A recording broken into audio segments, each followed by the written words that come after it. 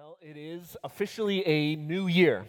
In fact, it's officially a new decade even, right? We have left behind the 2010s, and in fact, we're now in 2020s. We're going to have to relearn how to write all of our dates and make sure we're not making mistakes, but I don't know if you are the kind of person who makes New Year's resolutions. Right? I know sometimes New Year's resolutions are kind of looked down on because for the most part they end up being, something like, well, I'm going to work out more. I'm going to eat better. I'm going to start this new hobby. And for the most part they get abandoned by about the second week of January. So, we're almost there to that point, right? But I kind of hope that you are the person who wants to make those New Year's resolutions. The reason is because they're quite optimistic, aren't they?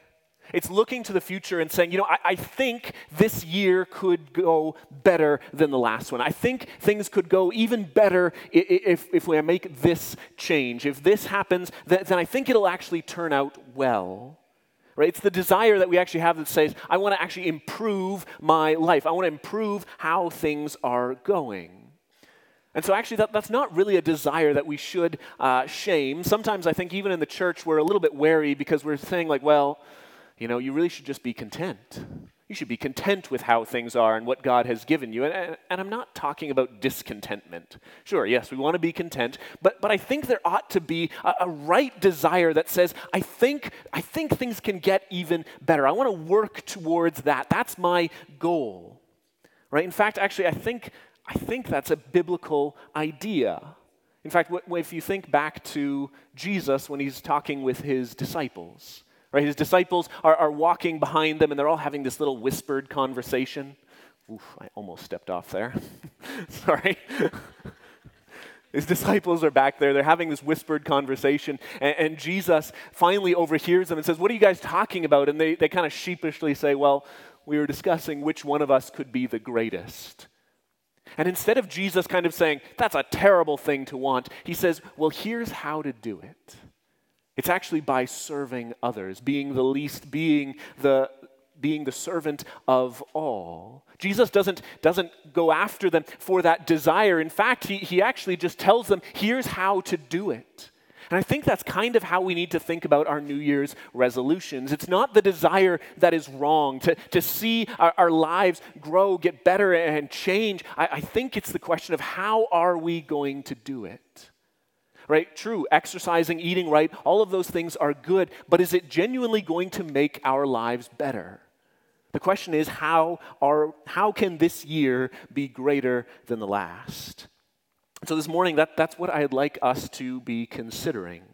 As we go into 2020, how can 2020 actually have more blessing than last year? So if you have a Bible with you, I'll invite you to open to the book of Revelation. All right, all the way to the end. Last book in our Bible, we are going to be looking at the book of Revelation. In fact, we're going to be starting a series here, sort of next week. We'll be starting it in earnest, looking at the 7 letters that are written in the book of Revelation through chapters 2 and 3. So we'll spend a number of weeks walking through that. But this morning, I want us to get introduced to this book as a whole, to introduce to this letter that is written. And I think as soon as we start opening to the book of Revelation, I think 2 reactions happen. One is you either switch off and you're like, oh, I don't even want to talk about that. And the other is like super excited. Oh, I can't wait. I'm going to debate everyone, right? Revelation has this very polarizing effect on many people. And if you've been around churches long enough, you actually probably even know that this book has often been sort of this hotbed of controversy. And people haven't just debated over this book. They have fought over this book. Churches have split up and gone their separate ways, all because they couldn't agree on how to interpret this book of the Bible. Right? Now, I grew up a little bit missing that. I saw kind of the effects of all of those fights and those wars that went on. And the effect, the fallout that came afterwards is that nobody wanted to talk about Revelation. Nobody wanted to open that book or touch it. And I remember growing up, I had all these questions, and all I knew is that this was a book that got people angry, and I had no idea why. And see, the bigger problem is not just that there were arguments. We got to work on that. But the problem was we've been missing the Word of God. Because the truth is, this is a book that is the most hopeful book in our entire Bible. It's looking forward to what's going to happen and how things are actually going to turn out. And so this morning, as we kind of go into a new year, as we walk into this sort of new series, I'm not looking to argue.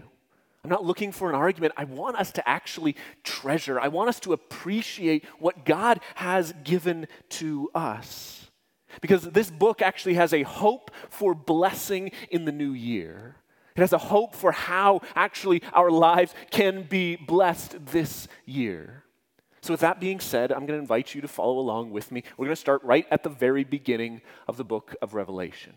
Now I'm going to do something we don't normally do here at Central, but I'm going to invite you, would you stand with me for the reading of the Word of God? I'll invite you, please stand. Hear now, brothers and sisters, this is the Word of God. The revelation of Jesus Christ, which God gave him to show his servants the things that must soon take place. He made it known by sending his angel to his servant John, who bore witness to the Word of God and to the testimony of Jesus Christ, even to all that he saw. Blessed is the one who reads aloud the words of this prophecy, and blessed are those who hear and who keep what is written in it, for the time is near.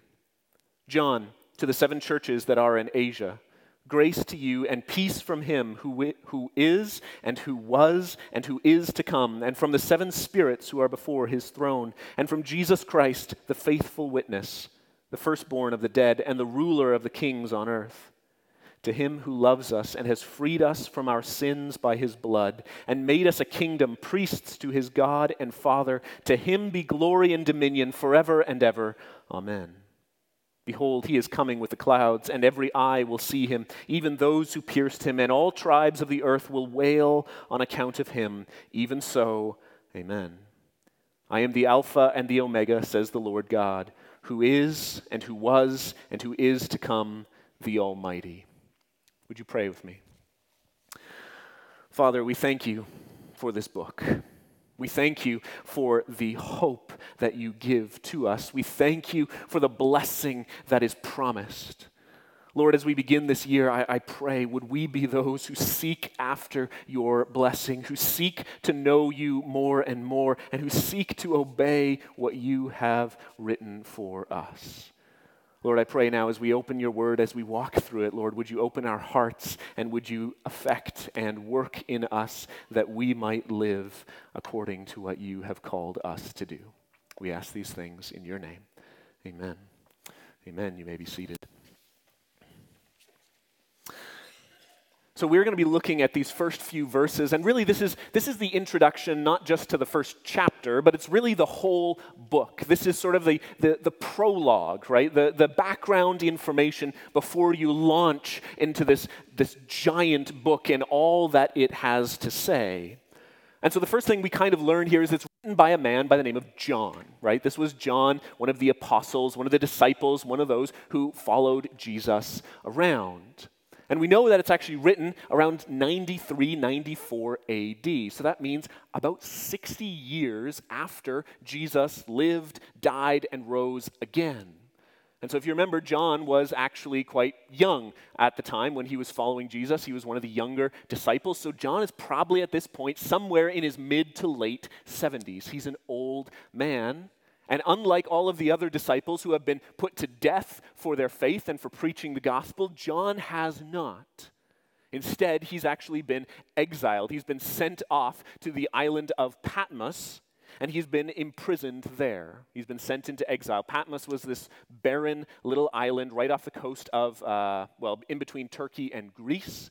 And there's really nothing there. It was an exile. It was a prison colony for the Romans when they wanted to send someone there so that they couldn't, get in contact with anyone else. And so John is sitting there, and that's where he receives this revelation. He receives this word from God about what is coming up. And so John now writes this letter to the churches who are in Asia, right, who are in Turkey, modern-day Turkey. But more than just a prologue, more than just background information to the book, this introduction actually has a purpose. There's a reason for why he is writing it. It's meant to make us actually seek after this blessing from the King of Kings, to seek after his blessing. And really that's the purpose of everything that this introduction is about. But I'm probably getting ahead of myself, so let's just back up. Verse 1. Right? The revelation of Jesus Christ, which God gave him to show his servants the things that must soon take place. He made it known by sending his angel to the servant John, who bore witness to the word of God and to the testimony of Jesus Christ, even to all that he saw. So we learned, first of all, we just learned two things. First of all, this is going to be a book that's about the future. Right? It's a book that is written about the things that must soon take place. Now, there's been lots of people wondering how soon is soon, right? Is this like right away, or is this going to be a long time? We're now 2,000 years. Is it still soon? Is it going to be a long time after this? And the answer is soon, right? The truth is, this is a book about things that are actually going to be beyond what we are able to answer. This has a future orientation to it, which makes it so difficult to work through all of the different aspects that are here. Right? If you think about all the Old Testament prophecies that Jesus fulfilled, I mean, it took the disciples even years to even figure out what Jesus had done, and they had watched him do it, heard him speak, and still it took them a while. Even when we read the Old Testament and the New Testament, we still miss connections all the time. How much more when they haven't even happened yet? And so this book is going to be somewhat confusing as we walk through it. But we learned something else in this little introduction into this prologue, and it's probably the far more important point. It's how we got the book. It's how John came to write this book so that we can read it. We read that it was given by God the Father, and it was given to then Jesus, who gave it to an angel, who gave it to John to write it down so we can read it. And you're thinking, wow, that's really complicated. Why did he do it like that? Why are we talking about that? Does it even matter? The answer is we're shown that, we're told that because actually the author does matter. Who wrote this actually matters. We want to know who it came from. You can think of, first of all, just when Jesus was on the earth, when he was teaching. And people would come up and they would ask him, hey, when are the end times coming? When are these things going to happen? And his answer was always the same: only the Father knows. And see, John writes this to tell them, actually, that's where this book is coming from. It's actually coming not just from my own imagination, not just from an angel I saw. It's actually coming from God the Father, the one who knows when the end will come, who is actually sovereign over all the world. This is the one who is writing these words. So when we come to this, we can actually come and say, you know what, this is a book that gives me certainty about what's going to happen. This isn't some guy's imagination. This isn't just a plan or a wish list of what could happen. This is what God himself is going to do. But I think there's another reason why we ought to care about who wrote it. It comes from verse 3. Verse 3 says, "Blessed is the one who reads aloud the words of this prophecy. Blessed are those who hear and who keep what is written in it, for the time is near." Right? There is a blessing for those who read, who hear, who obey what is being talked about in this book. And the reason that it matters who it comes from is because it's going to change then how we respond to this promise. Right? Think about it this way. If you get an email into your inbox and it says, "You've won a cruise, and just send us your information and we will, claim your prize." And you're going like, "I've never met you before. This is sent to about 10,000 different people. I'm pretty sure I didn't just win a cruise." Delete, right? But if you got that exact same email from your boss who says, "You know what, we've really noticed the work that you've been doing this year, and we really want to appreciate that, and so for a Christmas bonus this year, we're going to send you and your family on a cruise. Just send us your information, we'll take care of everything else." See, now that same email looks a lot different, doesn't it? depending on who it comes from, is going to change how we respond to that promise. And so the promise of a blessing that is coming from God himself is a promise we should actually take for granted. It's one we should actually seek after and say, this is for sure. I'm actually going to work at this because God himself has promised a blessing. That's worth actually going after. That's worth chasing after. So seek after this blessing, pursue it, focus on it because it's a sure thing. This is written so that we might have a blessing from God. In fact, we started off this just by asking, how can we say that this next year is going to be greater, going to be blessed? And the answer is here. Actually, it's dive deep into the Word of God. Get to know what God has written. Get to know your Bible. Obey his words, and you will be blessed.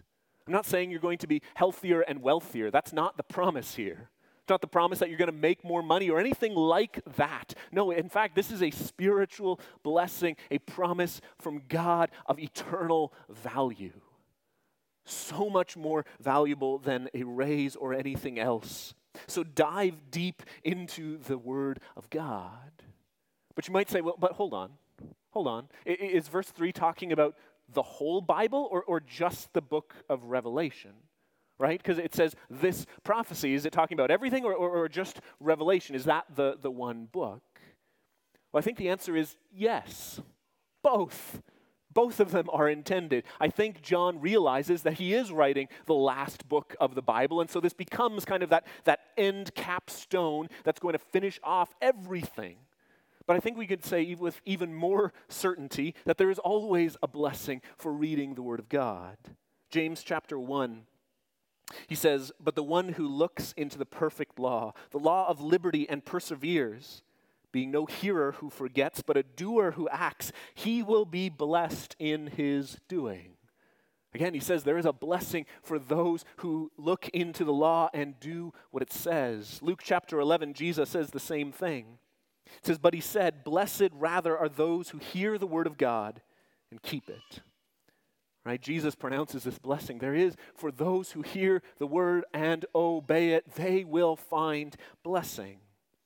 Now, to be clear, the blessing is always attached to the obedience, right? It's not as if you can just pick up your Bible and scan your eyes across the page and somehow you will be blessed, as if this was some sort of ritual that God needed to see you doing, flipping pages. Oh, yes, all right, he now gets a blessing. No, that's not what it's talking about. It's talking about actually reading, understanding, knowing, and then carrying it out into your life. You will find blessing in that. And certainly that is where the emphasis is always laying, but perhaps we also need to remind ourselves where to start.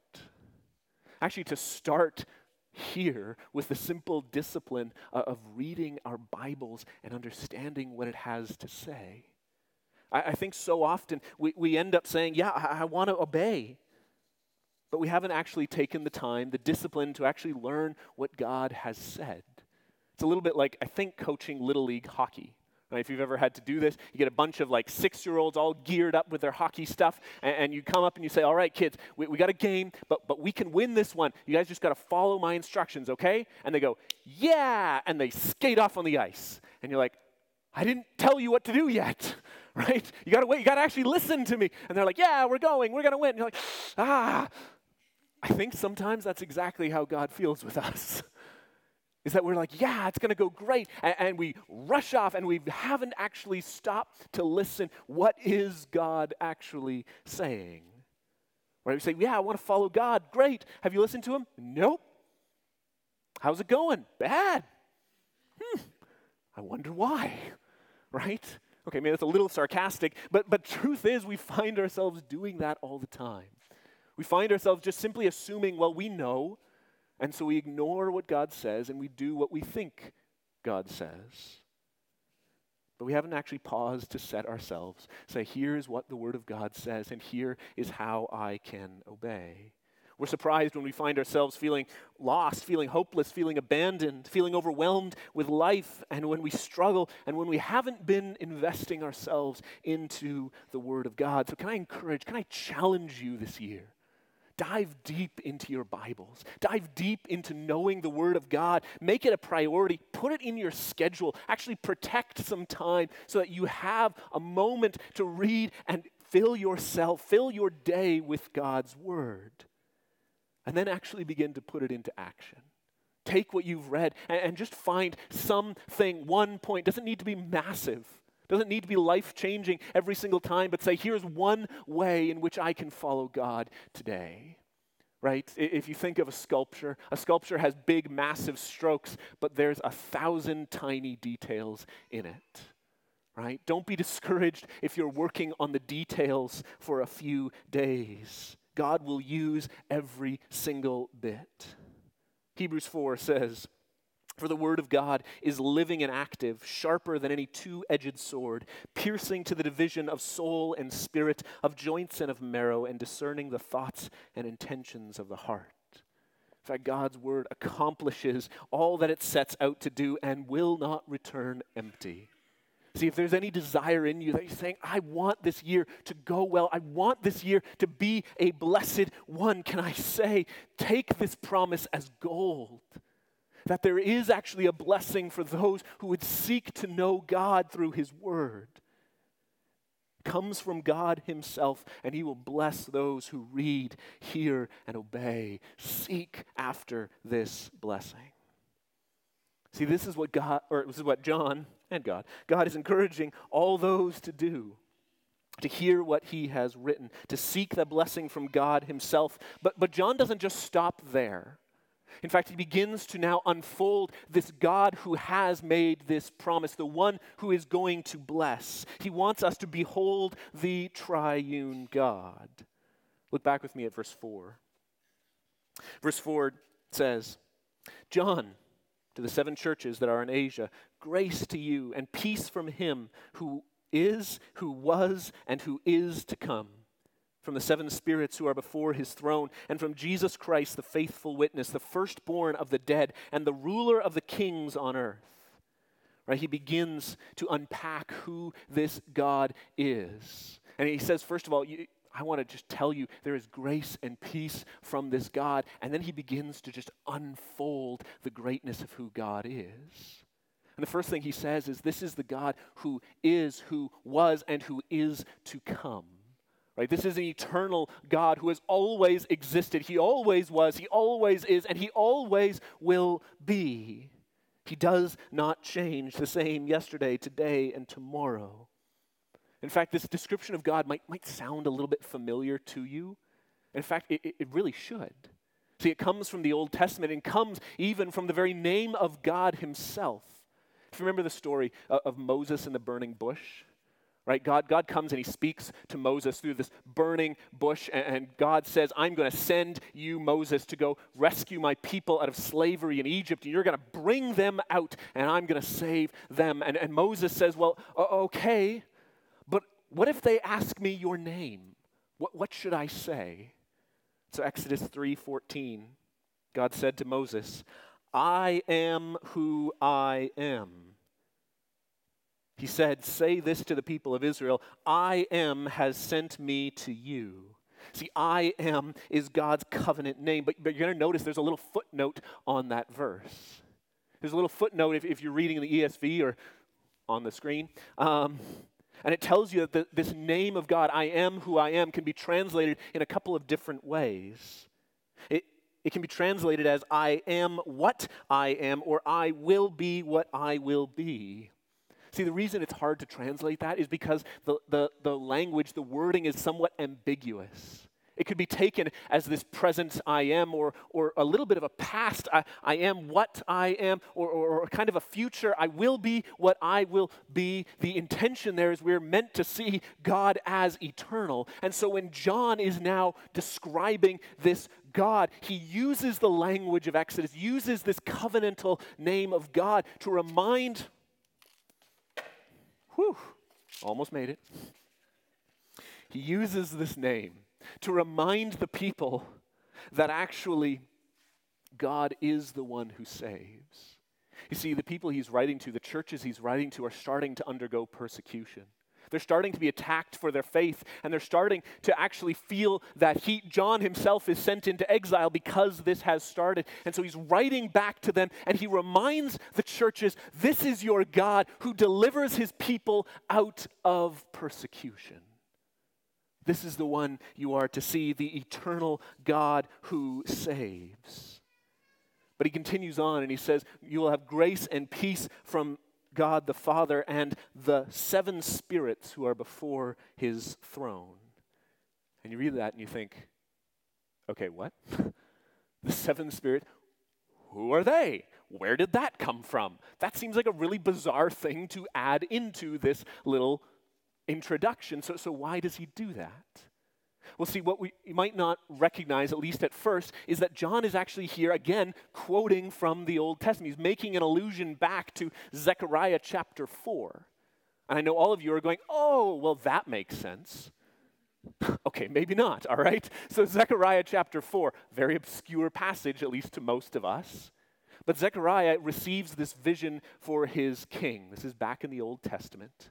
And Zechariah receives this vision of these 7 candles, or not candles, lamps and lampstands, and all of this stuff is going on. And he says, I don't understand what I'm looking at. So he asks, can you explain this to me? And so Zechariah chapter 4, verse 6 says this. Then he said to me, this is the word of the Lord to Zerubbabel, the king. Not by might, nor by power, but by my spirit, says the Lord of hosts. So here's what we're meant to understand. God here is using this image of 7 different lit lamps to represent his one Holy Spirit. And I think John is using that framework as an allusion and weaving it into his message to the churches to talk about God's ability to save. But he continues on and he says of Jesus, he says, you will have grace and peace from Jesus, calls him the faithful witness, the firstborn of the dead, and the ruler of the kings on earth. And at this point, you're probably thinking, you know what, that probably is from the Old Testament too. And you're right. In fact, it's Psalm 89. It talks about the throne of the king, of the Messiah. It says, like the moon, it shall be established forever, a faithful witness in the skies. Again, in that psalm, it says of the Messiah, I will make him the firstborn, the highest of the kings of the earth. John is saying Jesus is actually the fulfillment of all of these Old Testament prophecies. In fact, he is the one who is reigning over all. Now, if you are sitting here and you're thinking, that just went right over my head. That was so many different things, and I'm not sure where all of that is coming from.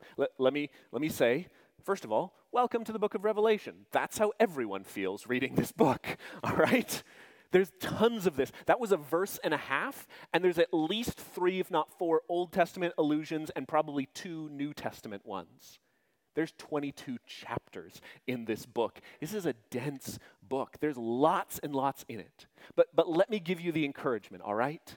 If you're feeling like, oh, I'm so lost, I'm not going to get anything. Here, let me give you the encouragement. Just because the ocean is deep doesn't mean you can't enjoy the beach, all right? Just because the ocean is deep and you'll never get to the bottom doesn't mean there is no enjoyment, there is nothing to be had. In fact, that's exactly how I think we ought to look at the book of Revelation. Yeah, it's deep, and people have spent years and tons of time diving into this and still saying, I don't understand everything, but that doesn't mean there is nothing for us here today. So what is for us? If you're here and you're thinking, well, what does any of this mean? There's no way I would have gathered all of that information. Well, let's start here. You could probably start with the description of God and you'll say, well, you know what? I think that means that God was with me yesterday, and he'll be with me today, and that he'll even be with me tomorrow as well. God has walked me through everything in my past. He knew what was going on, and he is with me here today. And in fact, tomorrow and the rest of this year, I know my God will be with me. He is enough for me. He is not going to be surprised by anything that happens in this coming year. In fact, he knows it already, and he will walk with me each and every day. I can trust this God. You might not know why there are 7 spirits before his throne, but you might come to the conclusion and say, I don't know why, but it seems like God has plenty of help. So maybe if I come before his throne, I can find that help as well. In fact, I don't know why Jesus is described the way he is, but it says he's the ruler over all the kings on earth. So maybe that means when I turn on the news at night, that actually what I'm looking at isn't chaos, just unbridled, unhinged everything. But in fact, Jesus is holding the reins, and I can be assured that at the end of the day, he's going to be in control. So I don't need to understand every single little detail this book has to understand the point. That our God is sovereign. He is reigning over all, that we can actually trust him. That there is in fact so much hope packed into these verses as we behold the greatness of our God, as we trust in this King over all other kings. And see, here's really the final thing I want us to see this morning. It's the description of this king, this loving and terrible king. Now, I'm using that word terrible there, not to talk about how bad he is at his job. I'm talking about it in the fact that he is terrifying. That the description we have here of Jesus is both lovely and terrifying at the exact same time. Look back with me at the second half of verse 5. It says, "To him who loves us and has freed us from our sins by his blood and made us a kingdom, priests to his God and Father, to him be glory and dominion forever and ever. Amen. Behold, he is coming with the clouds, and every eye will see him, even those who pierced him. All the tribes of the earth will wail on account of him. Even so, amen." It's a bit of a shocking description, isn't it? Or at least maybe one different than we would expect. We expect the first half a little bit. We expect this Jesus who comes to us, who is loving, who has freed us from our sins, who has died in our place. And well, we should. We should respond as John does here and say, glory and dominion to him forever. To the one who loved us so much that he would not leave us in our sins, but in fact came to earth to die in our place, to pay that punishment that we couldn't pay, so we would be free. Yes, amen. This is our God. But we might not expect that second half. Goes on. Verse 7 is a very different, at least in the reaction of people, will be very different. It says all the tribes of the earth will wail, or some of your translations might say mourn on account of him. Those are 2 very different reactions. And I think that's what we're meant to see. See, we're just coming out of the Christmas season. And Christmas is a time where we remind ourselves of the birth of Jesus. And it's this picture of Jesus that is rightfully lovely and precious and beautiful. It is this picture of Jesus, meek and mild, lowly and humble. He comes to us in obscurity, and he is pronounced and praised by shepherds, by no one.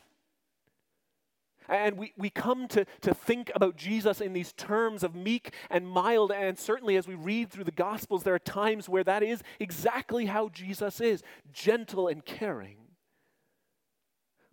But if we think that's the only picture of Jesus, we haven't come to know him fully.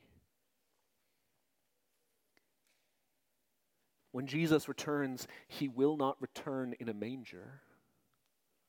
He will not return in obscurity. He will not return in lowliness. No, in fact, he's coming back and every eye will see him and he will be on a war horse. In fact, it will be a very different coming when Jesus returns. He is coming as the king over all kings. He will have dominion. He will, those who looked on him, who pierced him, will wail and mourn. Those who opposed him. See, the return of Jesus will be both a lovely and a terrifying experience. It depends on where you're sitting. See, I think the Apostle Paul gives us a great analogy in 2 Corinthians. 2 Corinthians, he says, "But thanks be to God, who in Christ always leads us in triumphal procession and through us spread the fragrance of the knowledge of him everywhere. For we are the aroma of Christ to God among those who are being saved and among those who are perishing. To one, a fragrance from death to death, and to the other, a fragrance from life to life. See, Paul gives this analogy of the Romans returning from battle. They would come back into the city, and there would be this giant parade, this processional of all the soldiers who are returning victorious from battle. And during that time, they would be lighting incense, and the entire city would smell. You could just, as you walked in, it would be like a wall that you hit, and boom, it would hit your nose, and you just immediately smell it. And the returning soldiers would smell that, and that was the smell of life and victory and defeat, and freedom. But they would bring with them their prisoners. And for the prisoners, it was not a smell of life. In fact, it was the smell of loss. It was the smell of slavery and the smell of death. See, the very same thing had two very different reactions. In fact, that's, I think, what John is getting at here. The return of Christ will be met with two very different reactions. To one, it is the loveliest, the most glorious thing, and the other shall wail and mourn. To those who love him, who have been saved, freed from our sins, who trust in his death, it is the aroma of life and victory. But it will also be a time of mourning. It just depends on where you're sitting. But here's the good news. The good news is that that is not today. In fact, today is the day of salvation. Today is the day where God has grace on all. Today, Paul says in 2 Corinthians, he says, working together with him then, we appeal to you not to receive the grace of God in vain. For he says, in a favorable time I listened to you, and in a day of salvation I have helped you. Behold, now is the favorable time. Behold, now is the day of salvation. Yeah, there's a day when Jesus is going to come back on a war horse. But today is a day of salvation. Today is a day of salvation, of being freed from our sins, from anyone who would turn to him and trust in him, who would repent of their sins and simply place their faith in Jesus Christ. To the one who loves us, who sent Jesus to die in our place so that we would not perish but have eternal life with him. That salvation is open to all here today. That blessing is for us. And so this morning, as we close, I want to encourage you. Would you seek after this blessing? From the King of Kings, from the God who is over all? Would you seek to know him by faith, repent of your sins, and trust in him? Would you dive yourself deeper into the Word so that you might know him more and more, reading, hearing, and obeying what God has to say to us? Maybe you're not the type of person who makes New Year's resolutions. Maybe that's not really you. But can I ask that you would try, that you would make this commitment to know God more and more. Make a plan to actually spend part of your day reading his word. I know life is always full of distractions, right? If you've got kids, you're thinking to yourself, I don't have time. I don't have time to myself anymore. That is long gone. I'm not saying you need to take 3 hours every day, but can you find 10 minutes? You find 10, 15 minutes just to spend reading the Word of God, getting to know him more and more. Find a good reading plan, right? I've tried I'll open up and try and figure out what to read at the time, and it doesn't work, at least not for very long. Find a good reading plan. If you don't have one, come talk to me. I'll give you the one I'm using. I've got lots of different ones. Find someone who can walk through it with you, can hold you accountable, join into a life group, and actually get accountability around you so that this can be part of your life because it will be the most important part of your day. Learn to put what you read into practice and actually obey what God calls us to do. Come to know our God, the one talked about in the very last verse of our passage. I am the Alpha and the Omega, says the Lord God, who is and who was and who is to come, the Almighty. Would you come to know this God, who is, was, and is to come, the beginning and the end, the one who knows tomorrow, who will be with you through it all, the Almighty, the sovereign ruler over everything. Let us seek his blessing this year. Let's pray together. Father, we thank you so much, Lord, that you have looked on us with love, that you have not simply abandoned us or left us to our own devices, but you sent Jesus here to be with us so that we might be redeemed, so that we might be freed from our sins. Oh Lord, I pray, would you help us focus on you? Would you help us long to receive the blessing that only comes from you? Lord, I pray, would you give us your holy word that we might live the way you have called us to, that we might read, hear, and obey what you have for us. We ask these things in your name. Amen.